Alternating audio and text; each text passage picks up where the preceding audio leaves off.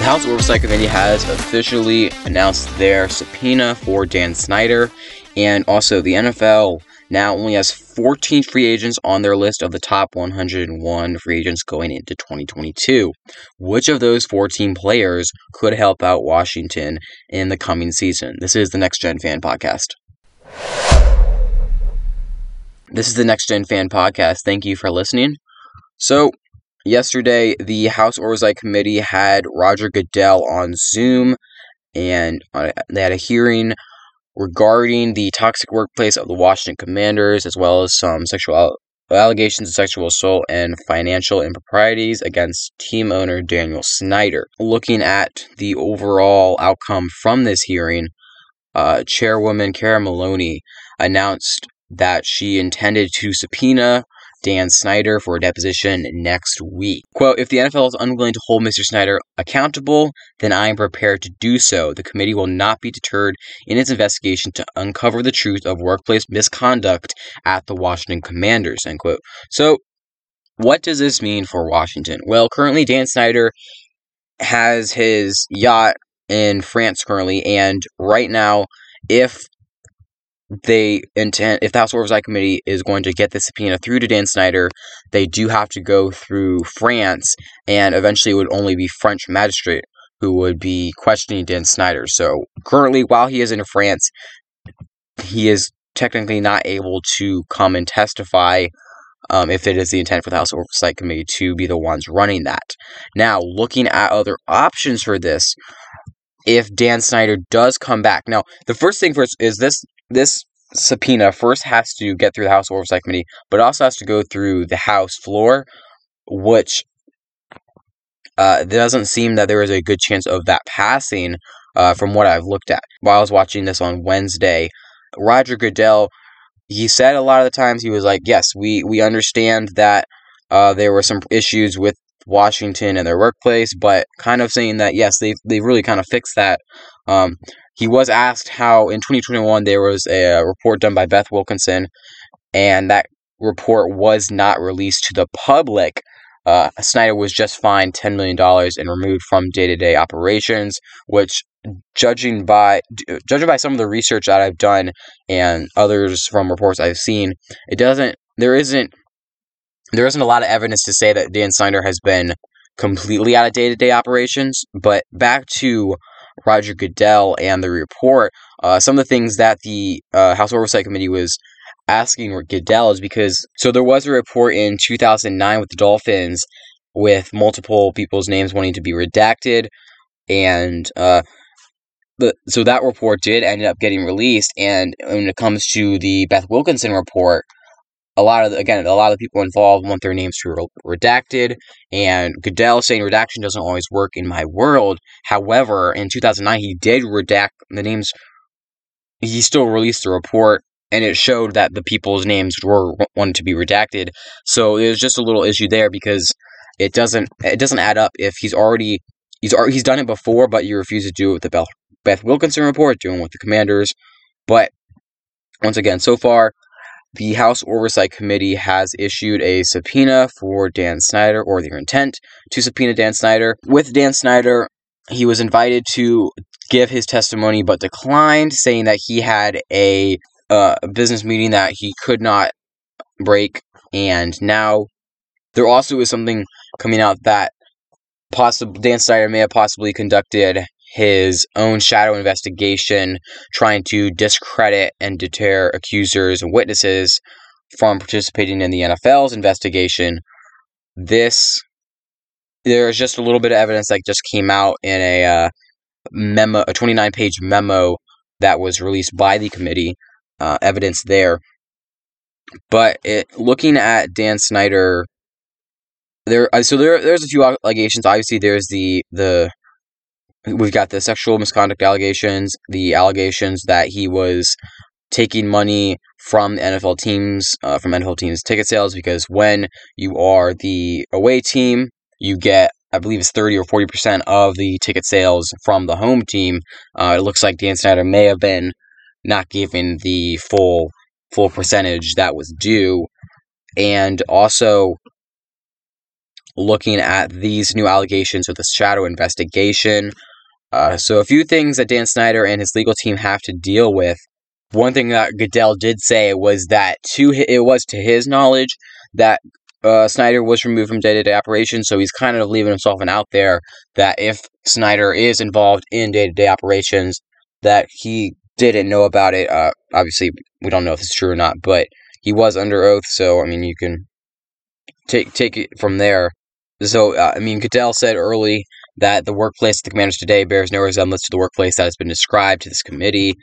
So, overall, I think that there were some good things that came out from this. If you're looking for the Commanders to get rid of Dan Snyder, obviously with the subpoena, if they're able to get Dan Snyder in front of the House Oversight Committee, but looking at how this would happen, I mean, you have to, obviously, once this subpoena gets passed, we gotta wait for Snyder to come back to the U.S., and then we've got the election, so some of these people may not even be here. Even the chairwoman, Carolyn Maloney, she's up for re-election this year, so if she does not get re-elected, obviously this could drop, the whole subpoena could drop. But moving on to the top 101 NFL free agents, so the NFL at the beginning of free agency listed the top 101 NFL free agents going into 2022. After Rob Gronkowski's retirement, only 14 of those are left. Could any of those free agents help out the Washington Commanders? Also, we'll be looking at some top headlines in the NFL here on the Next Gen Fan Podcast. Alright, so looking at the top 101 free agents, and all these guys are veteran players.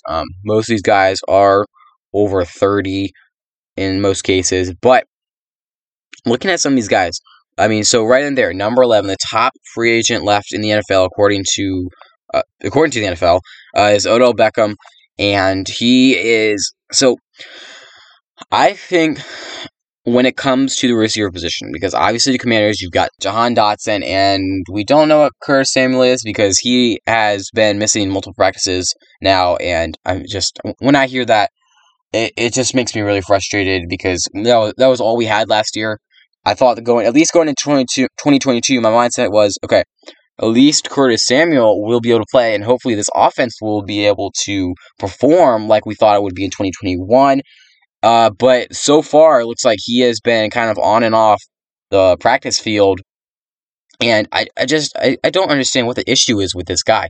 And I'm not saying that to, like, not like the issue with him personally, but I don't get it. Like, either he has an injury or he doesn't. If he's hurt, shut him down. Like, it's starting to remind me of like a Steven Strasburg type situation, and I understand Strasburg has been hurt for way longer, but something where Commander, like, where this guy, they keep saying, okay, he'll be ready at this period, and then this period comes, and he's still not ready, and then they finally bring him out there, and he plays for like 4 or 5 snaps, and then he's back out for 4 to 6 weeks. I don't understand what the issue is. It's June. Like, he doesn't need to be practicing right now. They're not even wearing pads. Make sure he's healthy so he can play. Like, we cannot go into 2022 with Curtis Samuel being hurt. Obviously, it's just a huge issue with the Commanders. I don't understand what they're doing with this guy. It's not a hard process. Either the guy is healthy or he's not. Don't try and tell us that he's somewhere in the middle. Like, obviously he's struggling with some sort of injury, and he should not be practicing. If he cannot go out and practice, he can't go out and practice. Like I said, it's June. It's not the end of the world. If Curtis Samuel can't do some OTAs, okay? It's not the end of the world. But what is going to be very difficult for this offense is if for a second straight year we are without Curtis Samuel. Now, again, back to free agents. Odell Beckham. So when it comes to the cap, obviously the Commanders have some cap space, even though they are very reluctant to sign players. But so the Commanders have a total of about $17 million in cap space. I mean, you could definitely get some of these guys like Odell Beckham, get him on a 1-year deal, and obviously he's rehabbing from that ACL tear, so you don't know what exactly you're going to get from him, but I mean, so far he showed through with his run with the Rams that he still has some juice, some gas left in the tank, and he can perform. Now moving to 14, they got Dwayne Brown. I think the Washington Commanders they're about as good as they're going to get at O-line at this point. They got Leno, who really performed well for them after being cut by the Bears. That was a wonderful move by the Commanders. I will congratulate them for that. But looking at some other guys they've got Trey Turner, they got Andrew Norwell, they have Chase Roullier coming off injury, and then they got Cosme in his second year. So some good potential for that O-line, but I don't think they need to go sign any veteran tackles at this point. And then moving on to Trey Flowers, who's a defensive end who he played with the Patriots for a while, and then he signed a big deal with the Lions. Didn't turn out the way that either side wanted it because he was really had a lot of injuries. But this is a guy that they could definitely get. He's at a PFF grade over 80 in every season between 2017 and 2020, so very consistent. And he's only 29, so this is a young dude. You get him on a 1 or 2 year deal and try and see if he's still got a little something left in the tank, because, I think this would be a wonderful pickup for the Commanders. Trey Flowers definitely give them some depth at the D-line, which they have issues with, because, if you look at the guys they have, Chase Young may not even be ready for week 1 because he's coming off with an ACL tear, which is a year-long recovery. So, you look at the timeline, it's definitely he's going to be cutting it close. And then looking at some of the other guys, they got Sweat, and after they get Sweat, you kind of go into the next tier of James Smith-Williams, William Bradley King, Shaka Toney, David Bada, and guys like that. So, I think somebody like Trey Flowers could really help out this team and give them some more depth. And then moving to, they got J.C. Treader, the head of the NFLPA, and was cut by the Browns because he had a lot of injuries last year, and they decided to move on from him.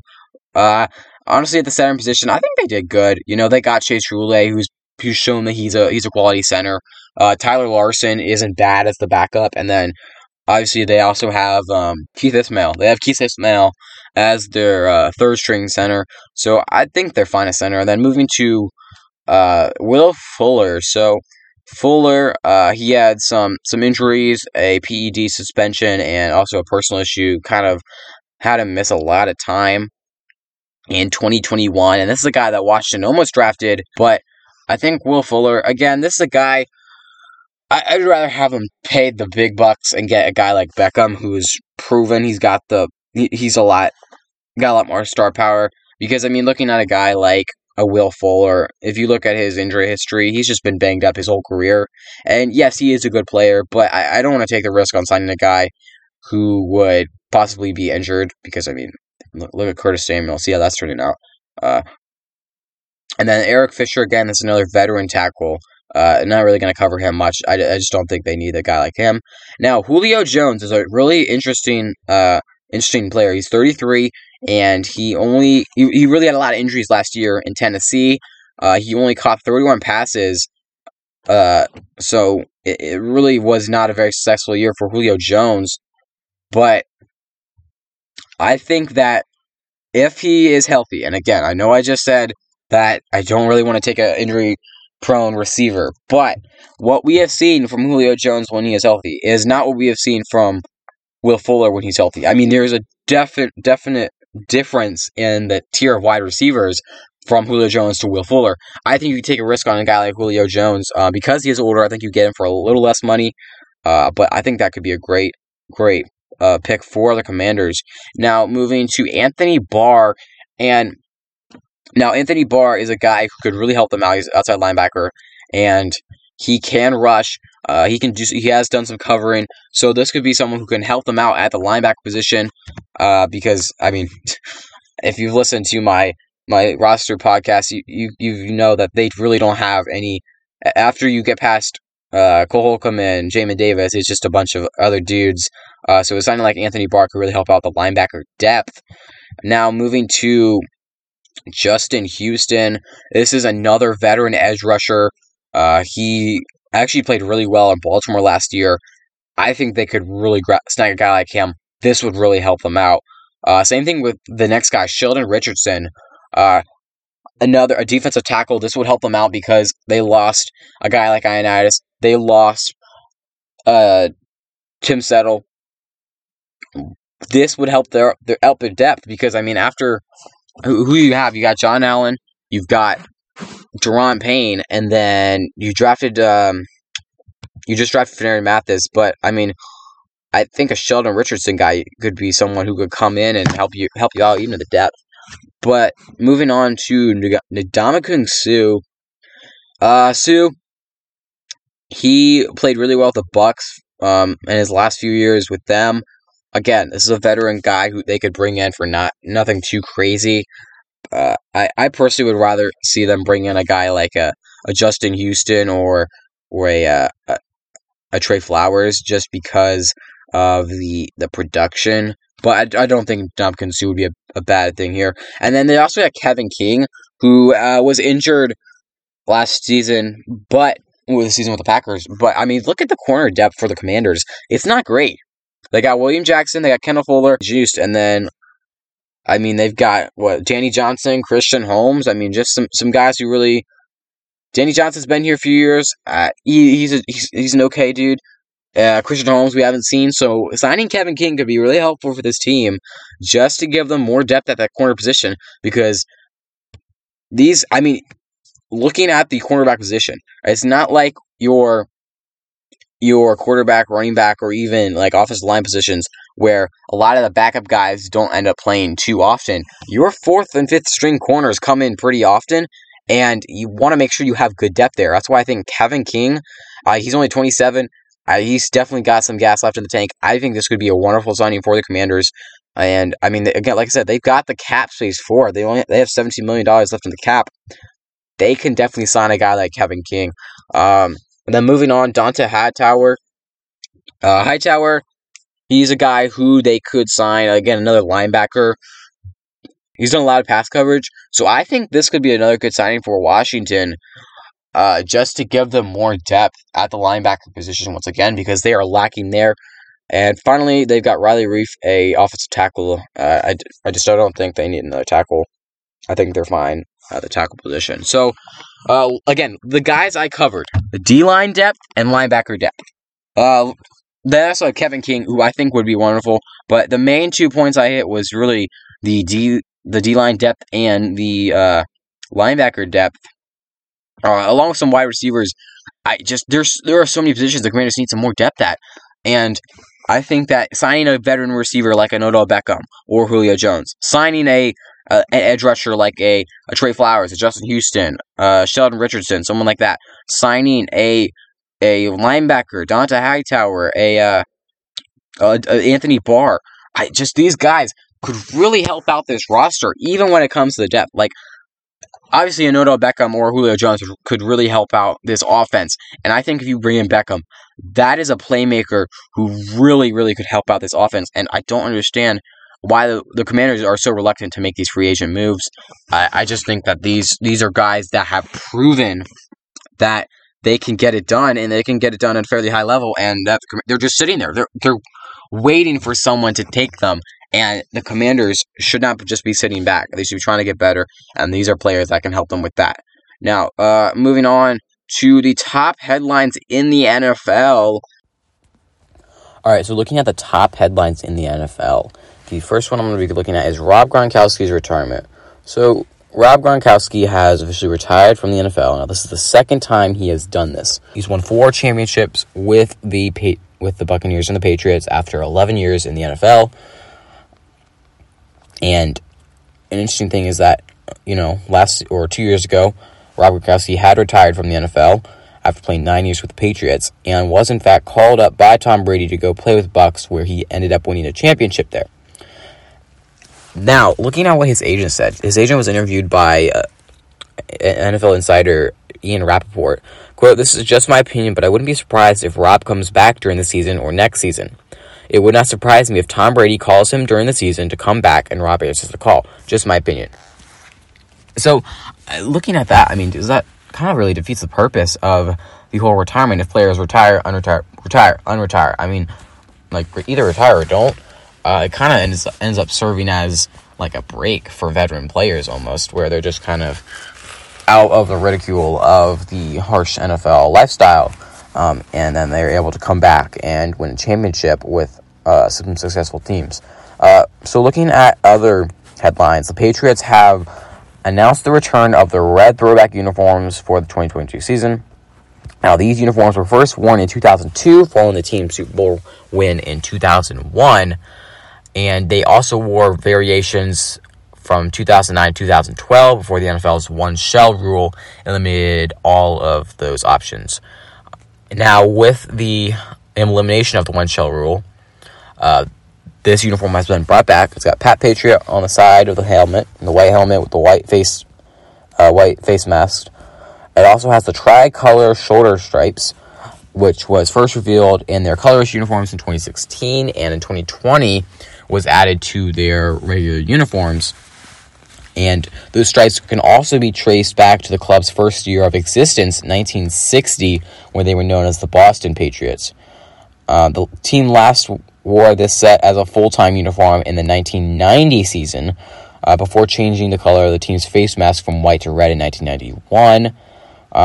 So these uniforms look very good. You guys go ahead and check them out. Again, these are the red throwback alternate uniforms for the Patriots. And then finally, moving to the last story, Daniel Jones he's motivated to improve.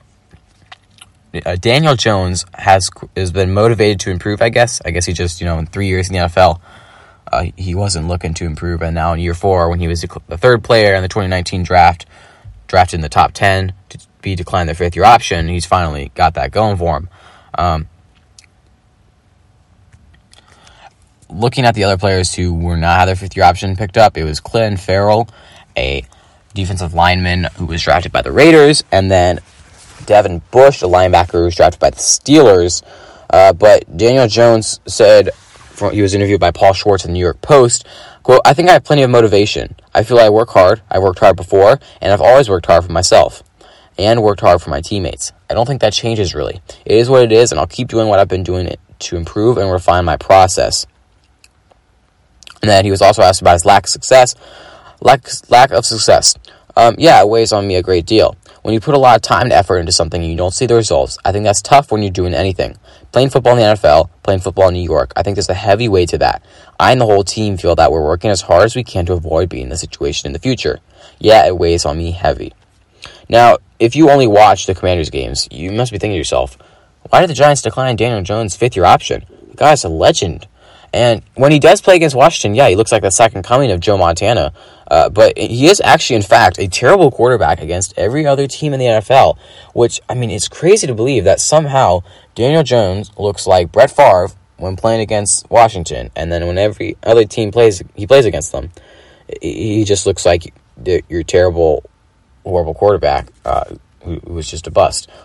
So Daniel Jones trying to get some motivation there, but he said he was not going to change up his process. So, all right, so there you go. They're the top headlines in the NFL. Once again, please rate, review, and subscribe to the Next Gen Fan podcast. I really appreciate it. It really helps me out, letting me know that you guys are listening, and this is going to help you guys out, letting you guys know when I'm going to be dropping new episodes so you guys can listen to them. I salute our armed forces, firefighters, police officers, and emergency personnel. Once again, thank you for listening. God bless you, and God bless America.